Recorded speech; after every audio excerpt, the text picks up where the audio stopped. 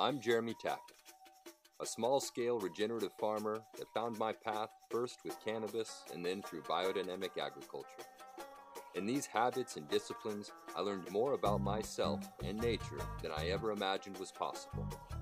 By working holistically with the land and developing living practices with all aspects of nature's kingdom, I found a philosophy that has me asking more questions while working to overcome challenges that affect us all. This podcast is my way of searching for answers, finding more questions, and forming endless connections. Welcome to Regenerative Reform. Howdy, everyone. My buddy Barack here is helping me get back on this podcast horse, if you will. We had a great conversation about growing or cultivating a more holistic experience and dreaming up what a holistic habitat might look like, while also catching up on some personal life and some farm life. I hope you enjoy. Hello? Barack, brother. Jeremy! How you doing, man? I'm doing great. Thanks for calling today and putting off your call for an extra day. I really appreciate it. Oh, it's my pleasure. And, since we've had so many lovely and deep and expansive, meaningful conversations, I need you to help get me back on the horse to explore these ideas. So really, all the thanks is directed your way, bro. Rock on, man. Yeah. Do you want to tell me a little bit about what you're seeing out there, what the world is that you're interacting with? Well, right now, I'm interacting with this rocking chair I just sat down in because it's been a long day of chores and pulling weeds and tending to plants and, processing plants and working with other human beings in a variety of gardens. So now this is a little bit of downtime before I go do some evening chores and work on a chicken tractor and whatnot. Mm-hmm. But before I give you a beautiful visual painting of where I am and what I'm doing, we'll imagine that there's some listeners here with us, and that you could just give a brief rundown or introduction of what you're doing nowadays. Sure. I am so lucky to be continuing to live here in Manitou Springs, Colorado, at the base of some truly spectacular mountains here on the Front Range of the Rockies, specifically Pikes Peak or Tacoma. And is that all working? You hearing me all right? Yeah, you're good, man. Okay. And specifically working here at Flying Pig Farm, and we just finished up with our farm camp that we ran this summer. Congratulations. It was spectacular. Really, really good experience of just seeing how when a lot of people come together with good intent for a short period of time that's focused on growth, It actually takes very little effort for everyone to have a good time and for positive work to be happening. And I find that to be such a valuable lesson because sometimes I romanticize like really, really hard work, but the experience of just being around 50 people who are all enjoying being together and accomplishing work with ease and comfort and joy really is a model that I want to continue to push towards. Yeah. Well, I mean, it helps that you and your crew there, your community, have put such a beautiful environment together and have been cultivating that space for many years now. You send me pictures and I see all of these, delicious looking plants and crops and, the juniper trees and the multiple layers of fence, and you've got these structures and animals. So it's easy to imagine how youth and all ages would have a good time there. It's really fun to spend time in the space and feel the way that, as you kind of say, the infrastructure and the soil cultivation and these plants, many of whom are very perennial at this point, sort of just support an ecosystem in which everybody can be thriving, including the humans, and thriving in a way that's really different from what most of us are experiencing most of the time. And so we just had a blast, and that's what's going on here. That's awesome. That's awesome. Thank you. So a couple of the things that's coming up for me today, Barak, and really driving the continuation of this podcast is a couple questions like, what is a holistic human, or what it means to approach humanity in a holistic way? Or I'll just go on a couple expansive tangents, or like how to be a holistic self, how to have a holistic experience, and then with our practices, our roles in community and on the land, how to develop a holistic habitat. Totally. So we don't have to dive deep into all of those prompts right now, but that's what I'm wrestling with or marinating with, just really trying to figure out some answers to bring about some clarity and new direction, if you will. That's fabulous. I think it's a great topic, and of course, as sort of an English teacher, my first attraction is to vocabulary. When we clarify and build our vocabulary up, we give ourselves access to new thoughts. Right. I think of it in the example of, for instance, a car engine. I don't know the names of any of the parts of a car engine. They're not in my vocabulary, and therefore I really have no way of thinking about how my car works. Yeah. But in the garden, I have a pretty broad vocabulary. So I'm relatively comfortable leaving and thinking about that space.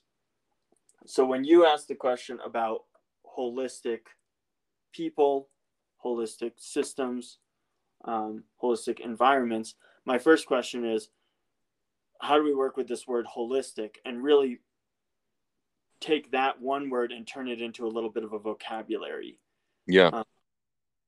So that's the approach I would want to take, maybe over the next however long we're talking about this. For sure. So I guess when I think of holistic, I think about engaging with all parts of self, whether that's mind, body, and spirit, head, heart, and hands. Whether like maybe balance. Maybe there's people who have a 9 to 5 and they're like weekend warriors and they get to cut loose on the weekend, and maybe that brings them some amount of harmony because they're going to go to a concert, or they're going to go rock climbing, or they're going to go fishing. They're going to have more time with their family. And through engaging with their own, through maybe the pursuit of their own goals and hobbies, through getting to know themselves, maybe they get to manifest a more complete or comprehensive life. And honoring like all the different aspects of maybe what it would be of like an idyllic whole or complete experience. And of course, with different conversations with different people, the values change. So I guess to some degree, like broad terms, getting a self practice with, nurturing yourself, nurturing relationships outside of yourself, a relationship or a living link with the land, whether that's hunting, fishing, rock climbing, farming, wildlife management, habitat restoration, but I just think of so many times when I think of like what's brought me closer to myself, it's working with the land. And I still have hobbies and interests that don't, maybe that don't look like farming.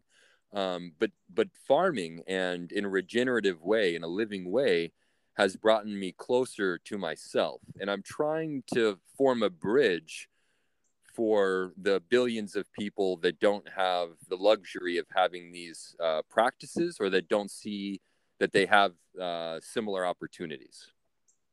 Absolutely. Yeah,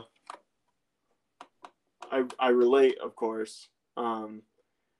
But I'm struck by this idea of wholeness, of sort of completeness, and the way that interacts also with brokenness or partialness. Right. And I think the sort of popular image, certainly in my group of friends, is that we're sort of constantly being pushed towards a partial experience. There's just by the nature of how time is, but also by the nature of how our economy works, and our society is structured, we're sort of consistently having to find time for a lot of components of ourselves, while other components will take up a huge amount of our time. And so I'm struck by the idea that a holistic person is somehow able to continue to do wholeness in the midst of the chaos and sort of ever challenging reality, which is always demanding of us or asking us to go in just one direction, focus all of our energy in one place, or be overwhelmed by depression or anxiety or a strong work ethic, or our romantic relationship. And sort of somehow a holistic person is a person who experiences those things and is taking part in the world, and simultaneously is not allowing themselves to be swept away from the broadness of possibility in their life. Right. Well, and on that, I think it's part of, I guess, honoring the compromises, acknowledging the losses, meeting the failures, understanding that there's a darkness that goes with the light. And just because, you're in an office from 9 to 5, there's positive fragments of that experience that can be like honored and exercised in your future dream, by way of showing up on time, doing your best, working in service, having some amount of discipline. So I often think of like this holistic experience is like, to some degree, being comfortable with the uncomfortable, and having some degree, I get, finding the bright side, being grateful for for some of the things that we wish we didn't have to do, but by trying to find like the connections on how they're like, oh well, this is helping me with teamwork or community building, or this is helping me with this other, I don't know, computer skill, or this is helping me getting to know car engines and how they operate. There just seems to be in all of those aspects, in relationships with other people, in relationships with self, in a relationship with the land, like they all have some kind of death. Mm-hmm. They're all precious, because one day I won't be on this earth. One day my relationship will change, even if it's 80 years from now. with the relationship with the land. There's going to be losses. There's going to be storms. There's going to be, plants and animals that are harvested. There's going to be mineral that's going to be mined and moved. So, yeah. So, something that real trauma and challenge are a huge part of the whole. They're just a huge part of the whole. Finding gratitude, of course, is really helpful, because it helps us remember that even those challenges and traumas are coming from the sort of ever generous experience of life that we're having. But then the other thing that I've really been focusing on recently is having a sense of humor. Okay. And I just it's something that I struggle with. I'm a real, I get really serious. Yeah, I was just thinking. I was like, I'm too serious. I'm too serious as well. And that's that like, I don't think that serves me super well, and I don't think that it helps me be more holistic to sort of take myself super seriously and the world around me. I was recently told by an old timer that I'm friends with named Mike, who's like an old time plumber, union plumber. So those guys are basically inventors, Yeah. And they just spent 50 years of their life inventing plumbing systems for whatever house they were building, or office or whatever. And total genius and very mad, and also full of anger. But it was really funny because we were talking about all the challenges, and he turns to me and he goes, Barack, it's hopeless, but it's not serious. And just erupts into laughter, just totally loses it. And here we are talking about about climate change and about famine and about pandemic and things that are really painful and can feel very hopeless. And his ability to just remember that joy and laughter are still accessible to us, and that like the sort of pain of human folly is one of the great balms for that is laughter is great. Hang on one second. Yeah, man. Hi, buddy. How you doing? Good. Sorry, I just dropped in on you. That's all right. I think there's some folks over at the farm. I'm just picking up that beehive so I can do some work on it. Finally, hopefully, I don't know. So hey, if it's all good, I'd rather not edit this out, Philip. Yeah, Philip, this is Jeremy. Jeremy Tackett? That's right. Hey, brother.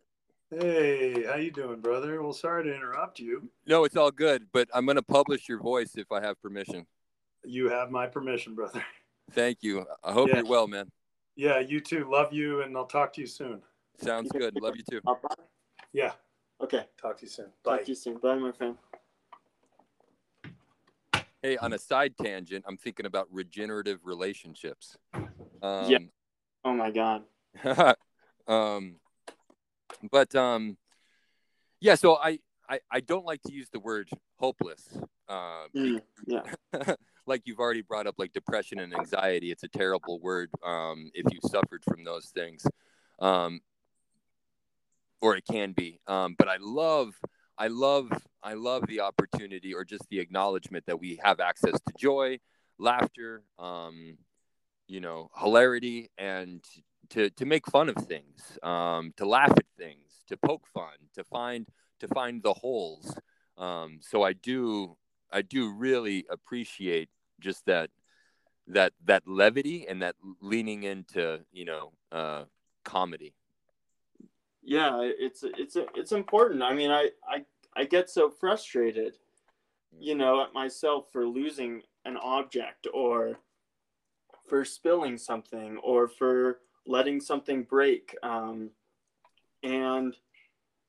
that I do think the appropriate response to that kind of error is laughter. Oh, I agree 100%. I agree 100%. As someone who regularly like drops things, and tries to balance like strange options, trying to like build things by myself or haul plants or compost, I mean, like I regularly drop or slip, or look like a buffoon doing pratfalls for myself, it's a huge relief instead of cursing to just kind of laugh at the cosmic joke of that micro moment.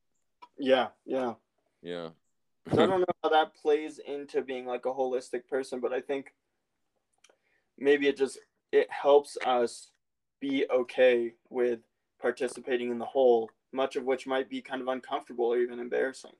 Yeah, I think absolutely. I think that acknowledging the balance, both sides, like gravity and levity. There are some things that are really serious that have a lot of weight to them.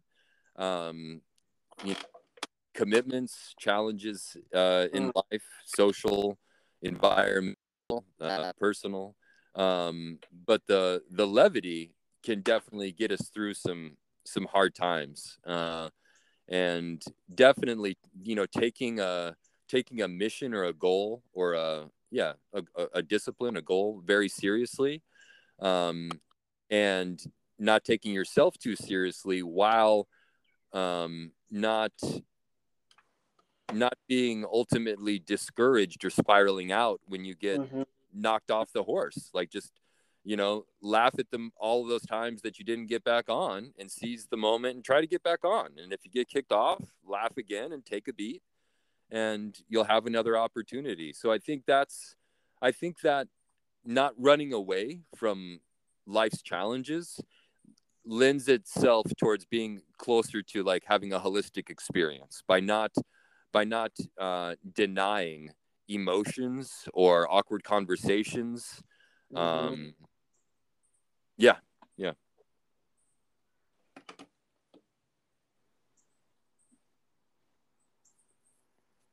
So then what about, you want to keep thinking about holistic humans or holistic humanity, or?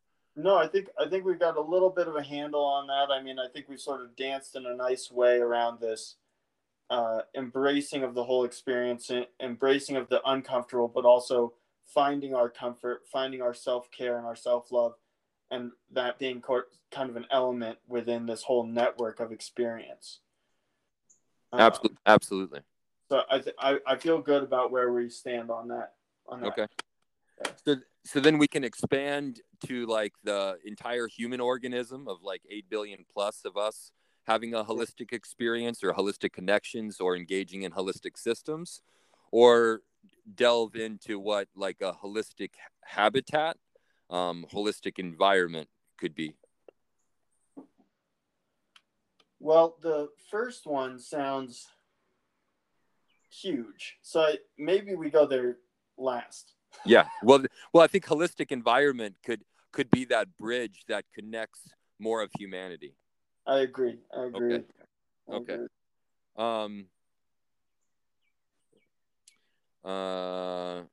So I wonder if one way we could approach this, explore or briefly discuss the different environments that we inhabit, and then we could identify what within those environments, how holistic those environments feel and for what reasons. Okay. What about, how does that feel as a method of exploration? Yeah, I enjoy that. I'm rather turned on and excited by that. Referencing like our own individual spaces, or exactly.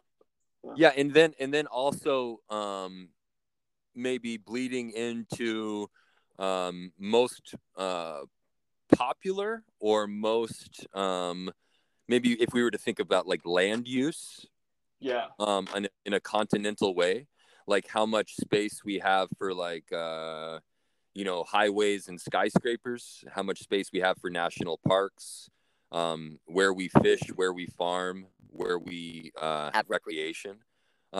those are the boundaries that kind of that turn me on, because it seems like there's a lot of people, there's a lot of stakeholders within environmentalism, within conservationists, farmers, hunters, fishers, backpackers, mountain bikers, rock climbers, and food eaters.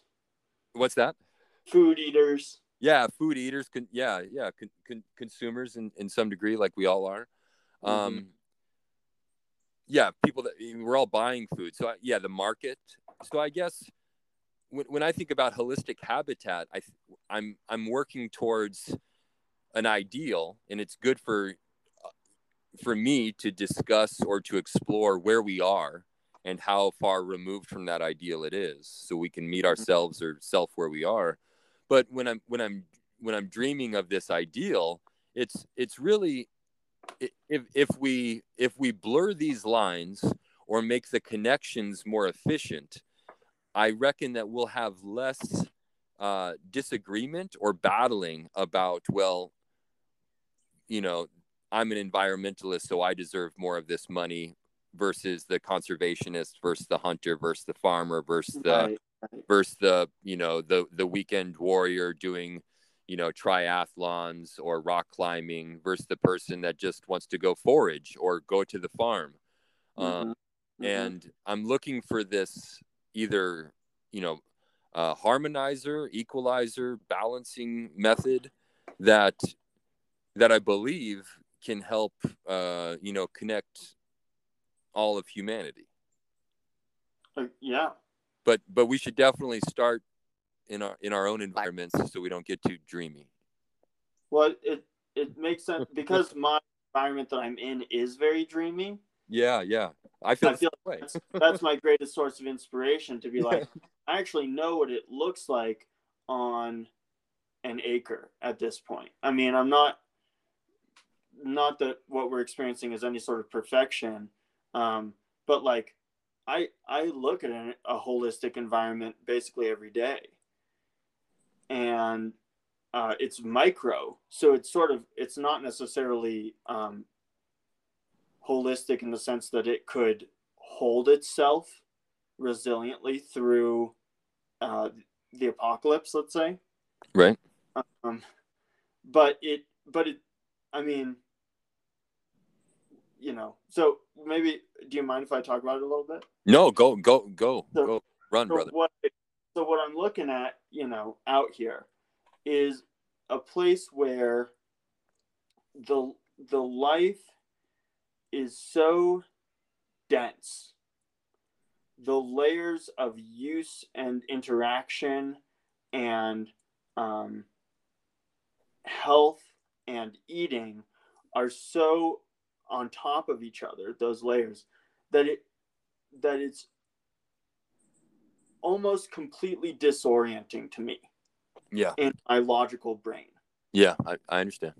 I can logic my way one step at a time through the different organisms that are happening at the farm. Yeah. But their existence is really beyond my comprehension. And the way in which they are all living together, we are all living together because I get to live here somehow, is so full, so whole. There are constant predator and prey interactions happening. There's constant decomposition happening. There's constant growth happening and competition within that growth, but also the sort of symbiotic help that organisms provide just by being around each other and having some diversity. Yeah. I'll never forget a time when you and I were at the farm, and I made some kind of comment about, isn't it weird how the animals all run over to us when we come over? Like, we're not even bringing them food. And you just said to me, well, they're animals, so they like to be around other animals. And it really, I mean, that's so maybe very simple, but it really is something I think of all the time. Animals want to be around other animals, and plants want to be around other plants, and we see the evidence of this constantly. So to me, part of a holistic environment is one where that desire to be surrounded by our family, our ecological family, Yeah. is not being hammered out. It's not being, we're not being parsed into Right. our, even though there are sections. I mean, there are areas where different plants do not grow and where I won't allow certain plants to grow. Yeah. Same. It's not to say, it's not like anarchy, you know. Yeah. There's a form to it, and there are rules, and all the participants are following those rules. I'm doing my best to understand what those rules are. Right. And so that's what I think about. Yeah. No, I think that's beautiful. You know, talking about predator and prey, constant competition, you know, I guess general guidelines where some things happen and some things don't. And a big thing that came up while you were talking was that not only what I thought of when you said animals like to be near other animals, which is apparently what I said back in the day. I'm just thinking about how we're all feeding off each other all the time. Like we're just our mind, we're growing our experience. Sometimes we're trading nutrients. Sometimes we're consuming something, one another.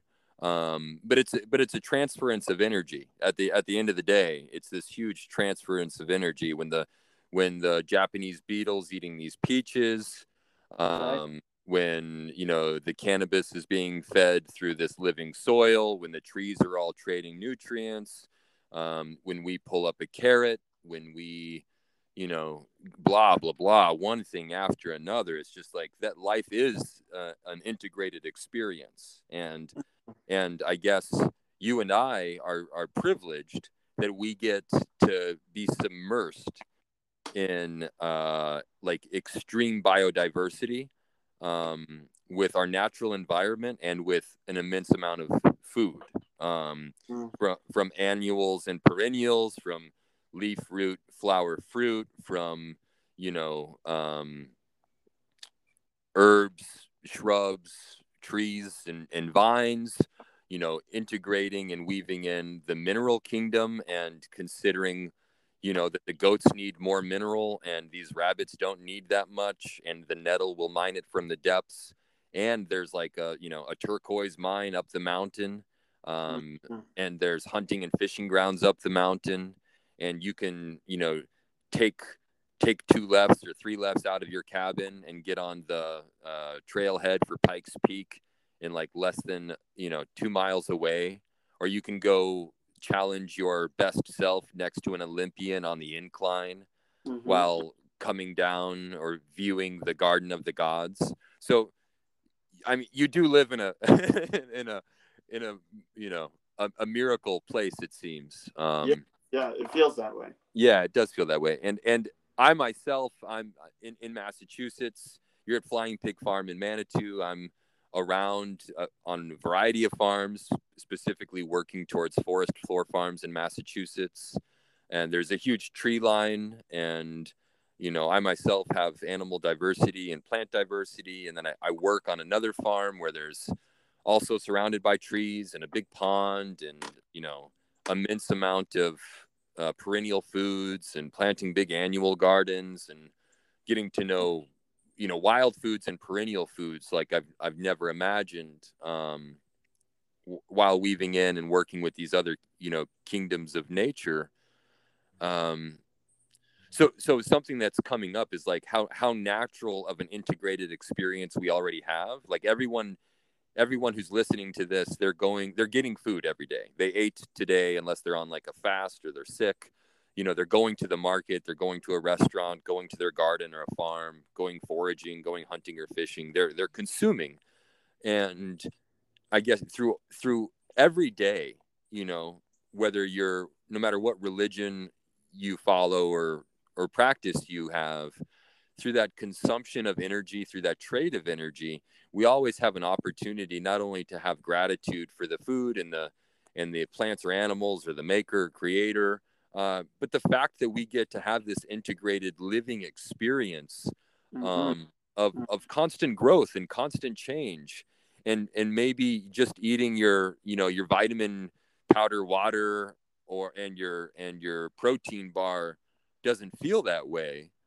But what's cool about like giving thanks and having gratitude for all of these ingredients, or the businesses that mined all of these traditional Chinese medicine herbs for your fancy water powder, or these evasive roots from Appalachia where there's like these wild ginseng, or all of these different exotic nuts that someone had to put on like special rubber gloves so they wouldn't get a harsh oil on them while picking the cashews or processing the cashews for your protein dense superfood bar rich with like goji berries straight from the Himalayas. Like we have an opportunity to really picture the other human beings and then the plants that are giving us that energy, that are literally like pushing the life button and being like, hey, life extension, here, I nurture you, I help you, I support you.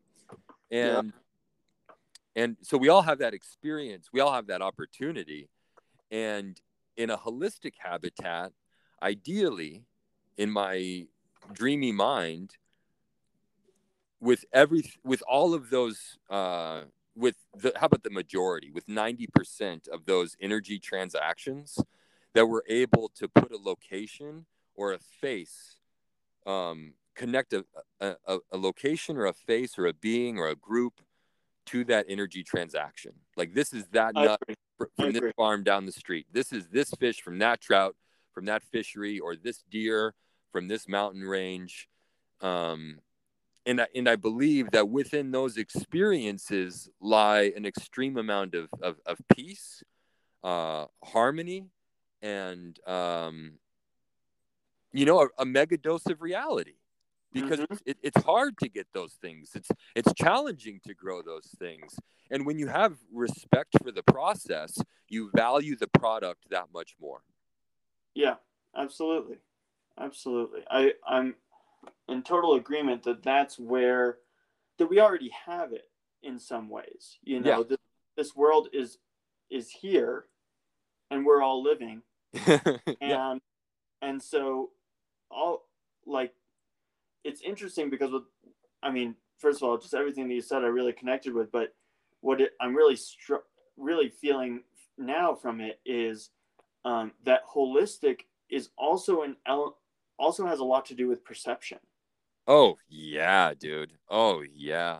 And that our and specifically like the human lens, that what we might label as holistic, if we're able to look at it and talk about it, is in fact the state that much of the world is existing in constantly. Yep. And that we, and I can speak just for myself, but I think that this is a shared thing, is that we don't feel like part of it.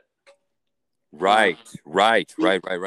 We've sort of created life experiences in which it's difficult to gain access to perceiving that web that we are part of, but that it doesn't feel like we are.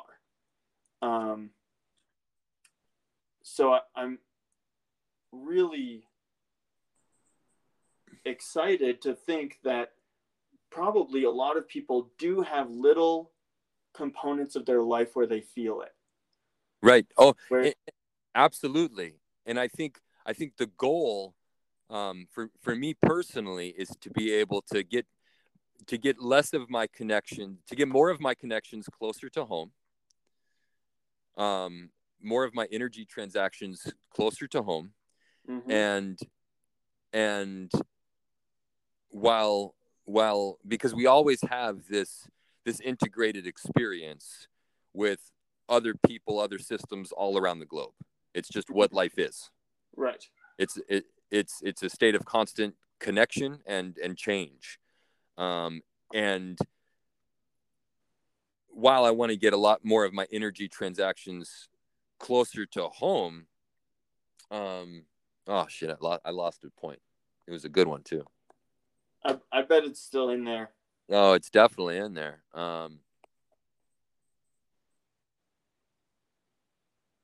if you got something, go ahead. It'll come in a minute. It'll come in a minute. So here we are, and we're acknowledging that we already are part of the environment, and we are part of this holistic exchange. It's happening. It is like all around us. Oh, and I got it. Yeah. It's something I've said too many times before too. It should never be lost on me. So I think it's a lot of people feel emancipated or disconnected from nature due to whether it's export of jobs or not going to the farm down the street because the subscription box or the grocery store is that much more convenient.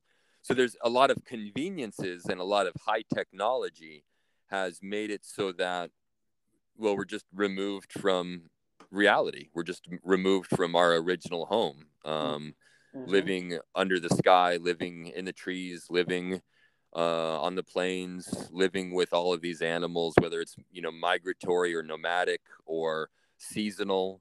So these are a lot of things. If we were to look at a lot of the, what do people do on like Twitter and social media? They do like a tagline, or they do there's a hashtag, right? So there's all these hashtag words, popular in movements, right? And get back to the land, or eating seasonally, or eating organic, or all of these things. And it's like, well, why are they popular, or why are they trying to be perpetuated? It's because it's closer to our a lot of times it's because they're trying to hack our brain back to an original state. Like we used to eat more seasonally. We stored food, we dried food, we had root cellars or whatever it was, but there was more of these. Our energy transactions used to have to be closer to home. That's right. Also temporally. Right. Absolutely. Space and time. Yeah. So,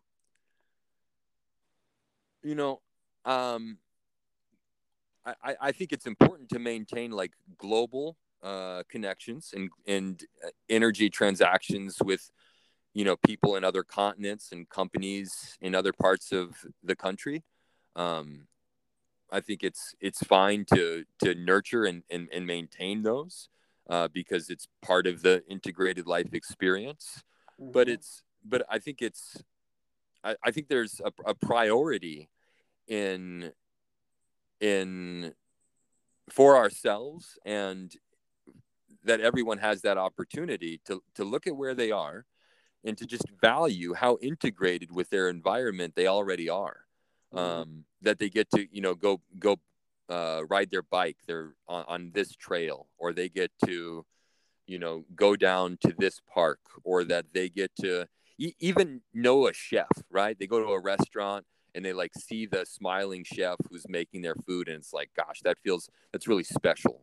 So it's just being able to, it's not just, but it's important, or there's value in having locations and faces associated with these energy transactions to increase the volume of gratitude, to perpetuate a reverence for constant connections, and for accepting this a constant flow of change that we're all moving in.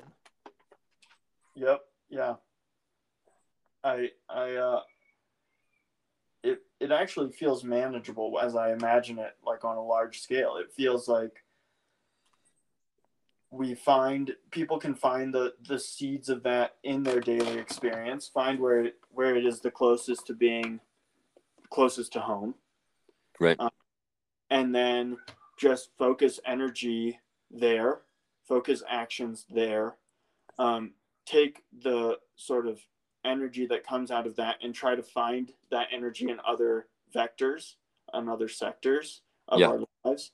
And I mean, definitely there's room for advocating, there's room for sort of political movement and economic movement within this, but so much of it will necessarily begin from people recognizing that this is an experience that feels like home and feels like what we what our bodies and our hearts crave, and that it's worth just seeing if we can find more of it around us, because that in and of itself moves us closer to home and makes us more likely to make those decisions that will increase biodiversity in our locale and our region, support local farmers who really need that economic and community support, pay attention to what sort of wild foods are available and whether their habitat is being taken away or destroyed actively,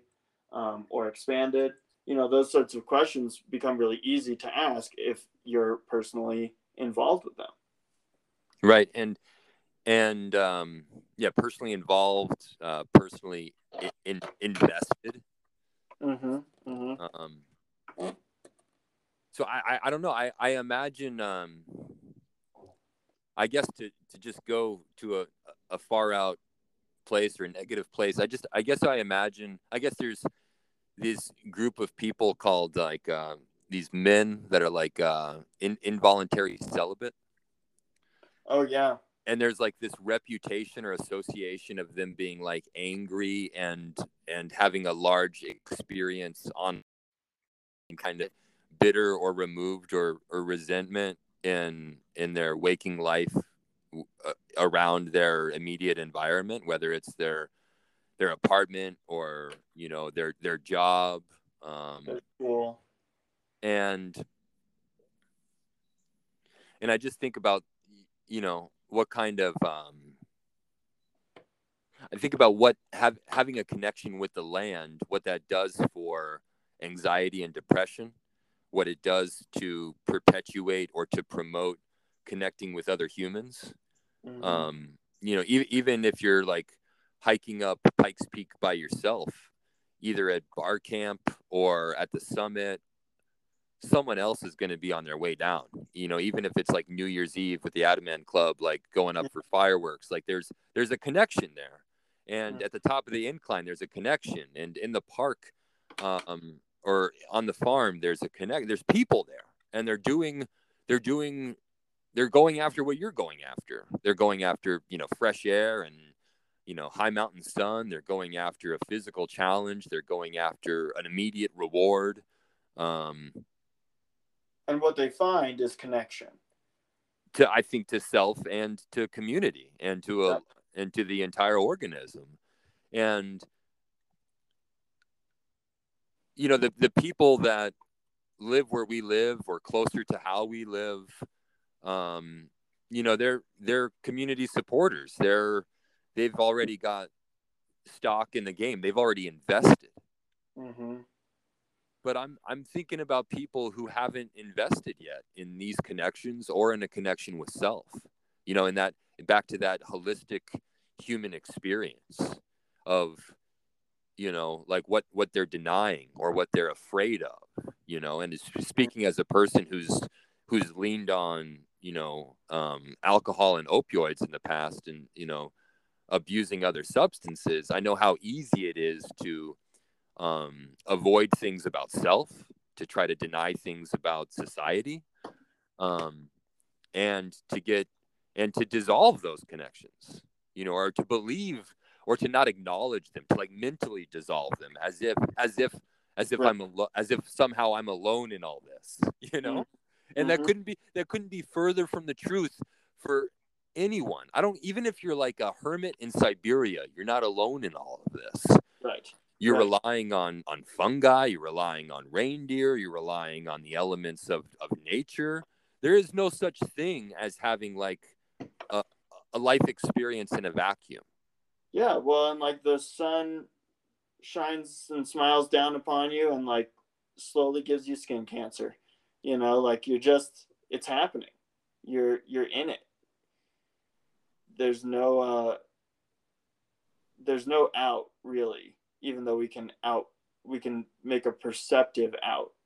Right. Like, it's actually super interesting. I just had an opportunity to connect with somebody who I think has spent some time in that online community. Yeah. And I was really stunned by the anger. Oh. I was really stunned by the anger and by the ability that we have, all of us, to collapse the complex multidimensional system and our experience of it into like a super narrow narrative where like one line can sort of be applied across the board and flatten all of the depth and diversity of experience into like a harsh, unforgiving reality that these people are forced to inhabit due to having adopted that narrative. Right. And they could on some amount of personal responsibility and transform that narrative and all of a sudden have a more comprehensive experience rather than this reduced, diminished opportunity or lack thereof that life has laid on them, as though it's just the worst thing ever. Yeah, and I think that being connection is the key there, and that connection might begin with other people, but it is easier for that connection to be holistic if it's in a biodiverse experience, a biodiverse context, because then we're not just connecting with other neurotic human beings. We're connecting with other neurotic human beings and some plants and animals and natural phenomenon that are kind of tempering those neuroses. And right. Okay. So when we think about, we're talking about biodiversity in garden and biodiversity in the environment, but social diversity, right? Of not only hanging out with people that subscribe to your ideals or that perpetuate, your mythology. Yeah, there you go. So there needs to be, diversity of ideas, diversity of folks, of different kind of interactions and different connections, because each one of us doesn't have time for everything.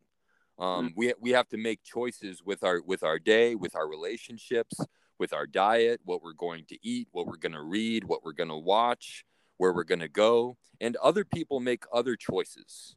And it seems boring to only talk to those who read the same books, who eat the exact same foods, who go to the exact same locations. If that's your only, if there's and there's ways to mine all of those similarities and parallels for deeper meaning and deeper connections to serve self and the entire organism. But it seems like it's important to be around people who have different ideas and who are even willing to challenge your ideas. Absolutely.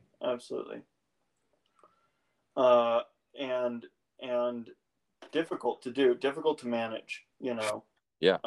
Nowadays, if I might say that. You may. So that's I really agree, and I'm going to bring this back to the garden, but I want to then head directly back into the social sphere. Go. But I'm picturing the tomatoes that are growing at Flying Pig right now. And those tomatoes are largely surrounded by other tomatoes. There are many other tomatoes around them. Mm-hmm.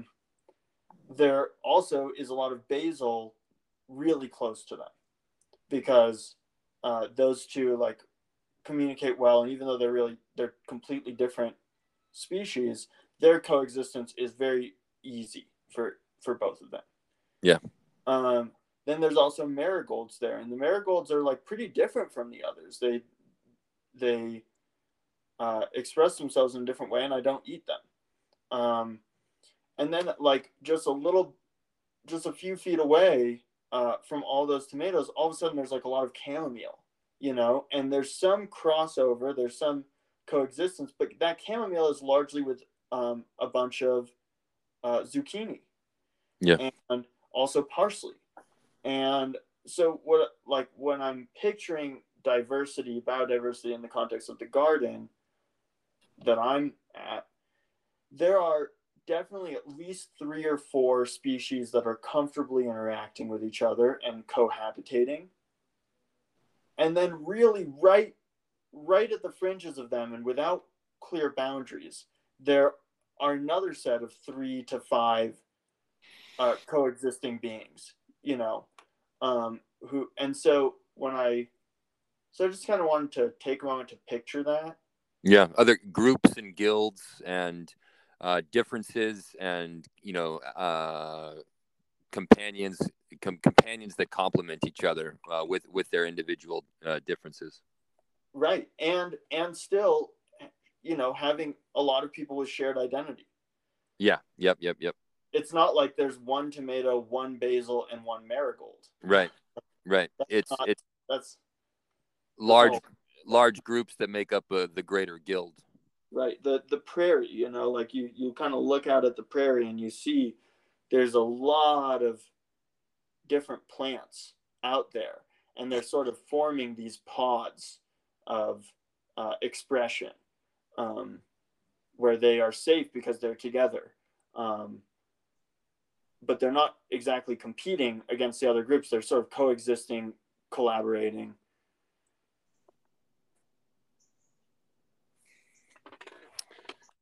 Yeah, and oftentimes, those are so intertwined. It's hard to see where one ends and another begins.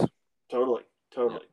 So, yeah, and those root systems, right? The rhizomes, yep. Where you are here and the strawberry 3 feet away, and between them is a bunch of other plants, but actually those 2 strawberries are completely tied to each other.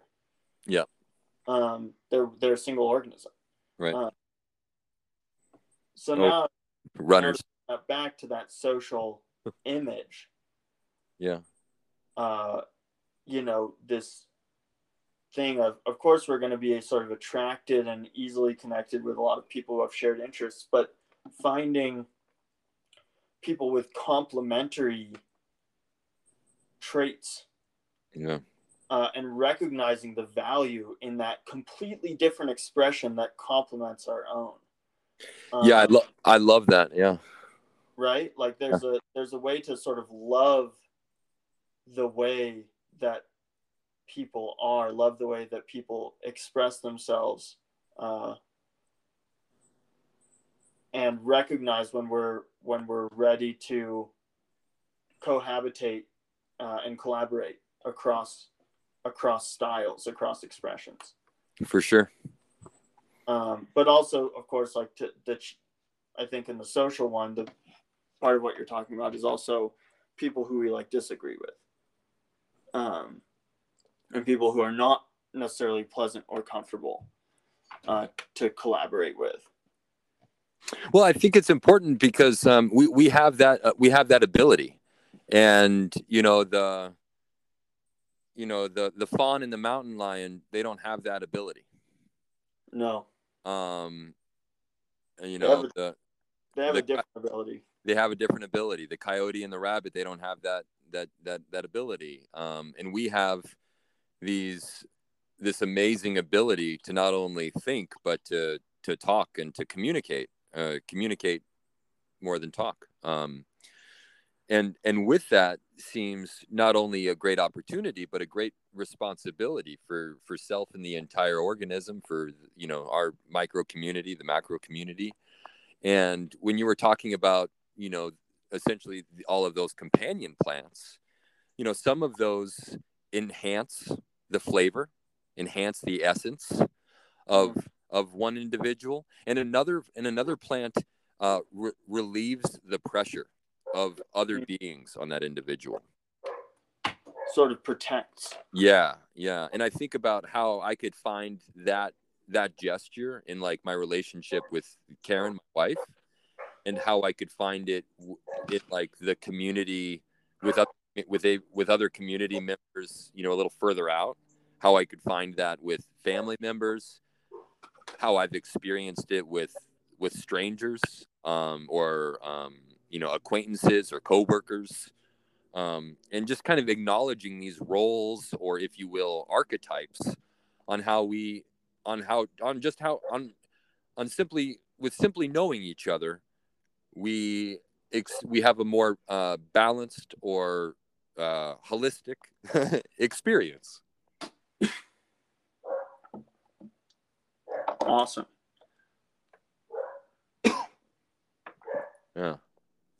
Yeah. Well, let's with your permission, we can put all this aside for a few minutes. Yeah, let's. We went nice, and we went there. That was nice. Do you have a little bit more time just to chat, brother? I would love to. Yeah, okay. I would love to. How the heck are you, man? Oh, I'm great. I'm great. I'm definitely riding a roller coaster. Yeah, I bet. I know. Yeah. And it feels like every day there might be a time where I'm going to say, somebody asks me how I'm doing, and I say, I'm great. And there's going to be a time of day when probably specifically my wife Ruthie is going to ask me how I'm doing, and I'm going to say, God. Yeah. Yeah. And if that's not holistic, I don't know what is. But I am doing really well, and I've had some super interesting experiences recently. I traveled with Ruthie abroad. Oh yeah, belated honeymoon, yeah. Yes, it was. Yes, Sweet. It was. Where'd you go? We went to Israel and France. Yeah, awesome. I mean, first of all, the Mediterranean. Yeah.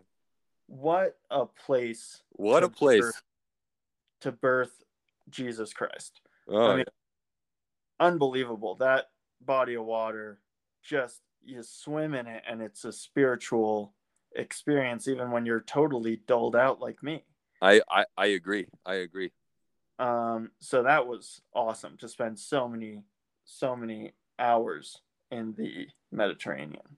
Yeah, I haven't been there in like 20 years, but yeah, I can picture it and smell the bits and pieces that I visited, and righteous part of the globe. Yeah, really, really cool. Yeah. The food cultures, incredible. The one of the things that's sort of typical in Israel is to go to a restaurant where they'll set out maybe 20 to 25 small salads on the table in front of you. Oh, mercy. And each one their own, a carrot and raisin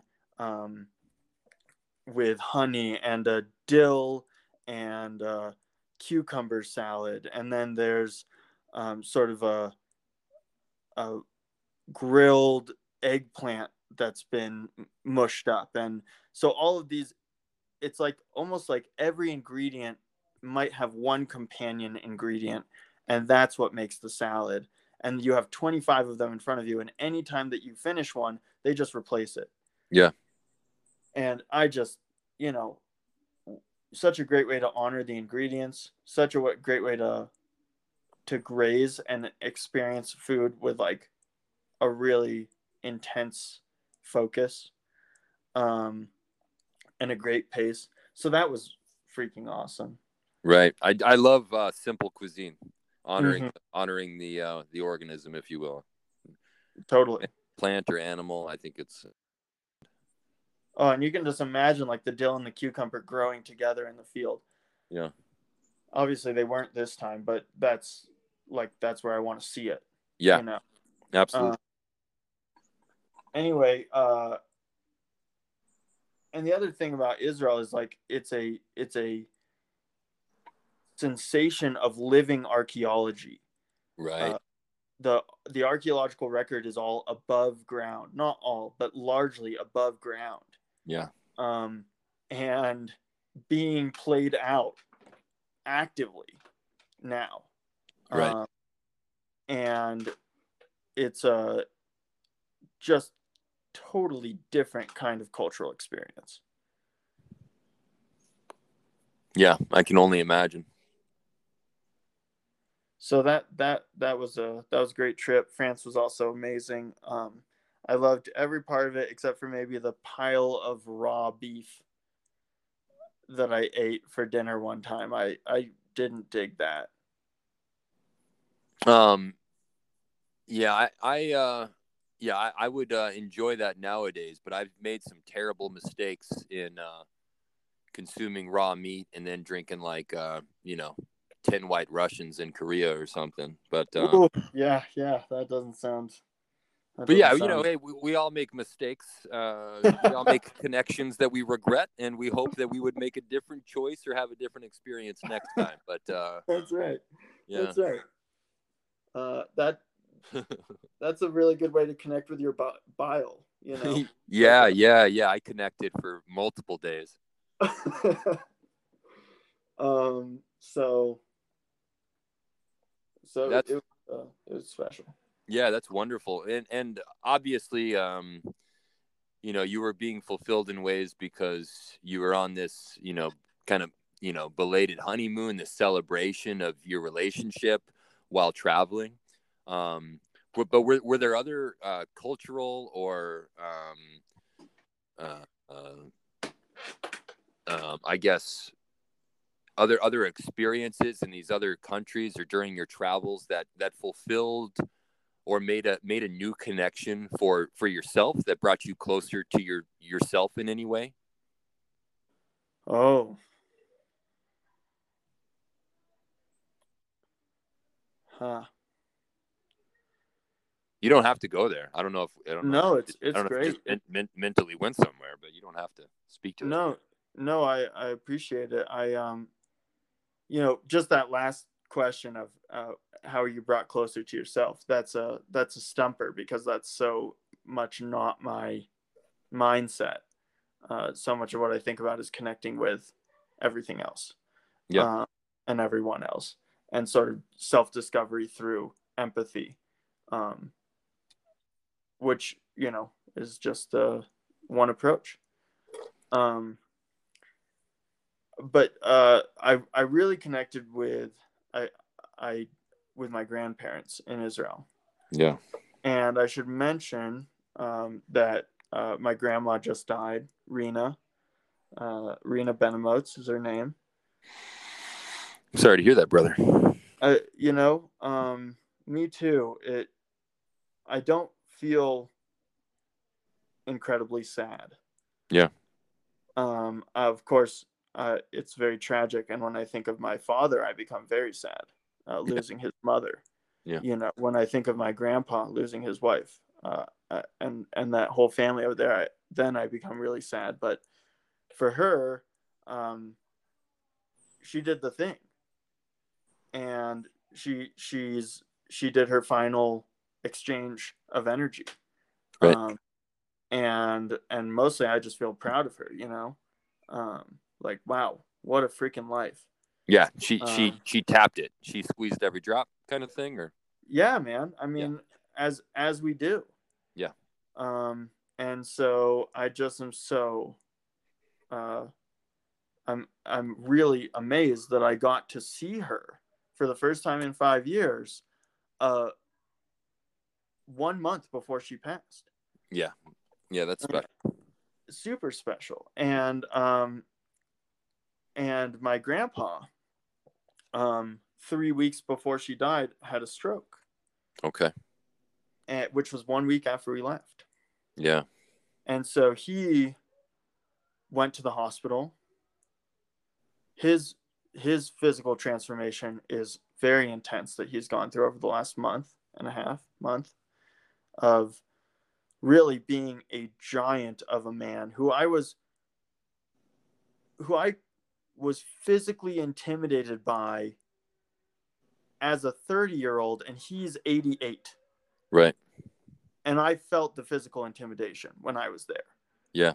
Because he's just has a deep sort of power and strength and some aggression that had maintained their potency. And literally 1 week after we leave, after he's cooking us meals that are like 7 different kinds of grilled meats, and he's like driving us all around Israel, and he's teaching himself English at night so that he can have conversation with me the next day. Mercy, Barack. And then 1 week after we leave, he has a stroke. Yeah. Goes to the hospital. Right now, he can't walk. Okay. He's lost a lot of weight. And then 3 weeks into that, my grandma, who had dementia for really the last 10 years at least. Yeah. And is pretty disoriented in her life. She's not really sure where she is. She's being cared for by her family and others who she may or may not remember at any moment. She's wondering where he is. And they get to see each other one time when he is brought to the rehab from the hospital emergency room. They see each other. I don't know what that was like. And 2 days later, she dies in the night. And my grandpa is just sobbing. He's just weeping like nobody's freaking business, man. He's doing the grieving so loudly, which I read as with integrity. Yeah. So I saw them a month ago, Yeah. Yeah. And now they're doing that, and I'm not there, which is wild. Yeah. Yeah. When you talk about him, I think about, I think that his spirit is like so robust. He's such a, like, it's like when you speak about his presence, like Mm-hmm. it seems to me like, his spirit or charisma or zest is like bursting from the seams. Is that a little bit of it? Like, definitely, like in his life, he's been definitely bursting at the seams. I think he's torn a lot of t-shirts in his day. Yeah. Like he's literally busted a lot of seams. Yeah. In his day of his own and probably other people's too. Yeah. Yeah. Big, big, large presences, seem to do that. They can be, we can be overwhelmed, can be intimidated by them. But I think it's so beautiful and important to remember how they're having their own integrated experience, that they have a lot of connections, that they've been influenced by, their relationships, that his love was so, raw and intense for your grandma and for life, maybe. And I mean, how do you not have like such a zest and hunger for life? Like if you're teaching yourself English in your late 80s to, communicate with your grandson the next day, that's a huge strive. That's resilience. It's drive. It's grit. And those are, you talk about learning maybe more about self through experiences and empathy with others. And I can only imagine the ways of the greater degrees of access that you have in your own mental, emotional, and spiritual awareness due to their experience, due to like what how they chose to behave, how they chose to live, the mistakes that they made,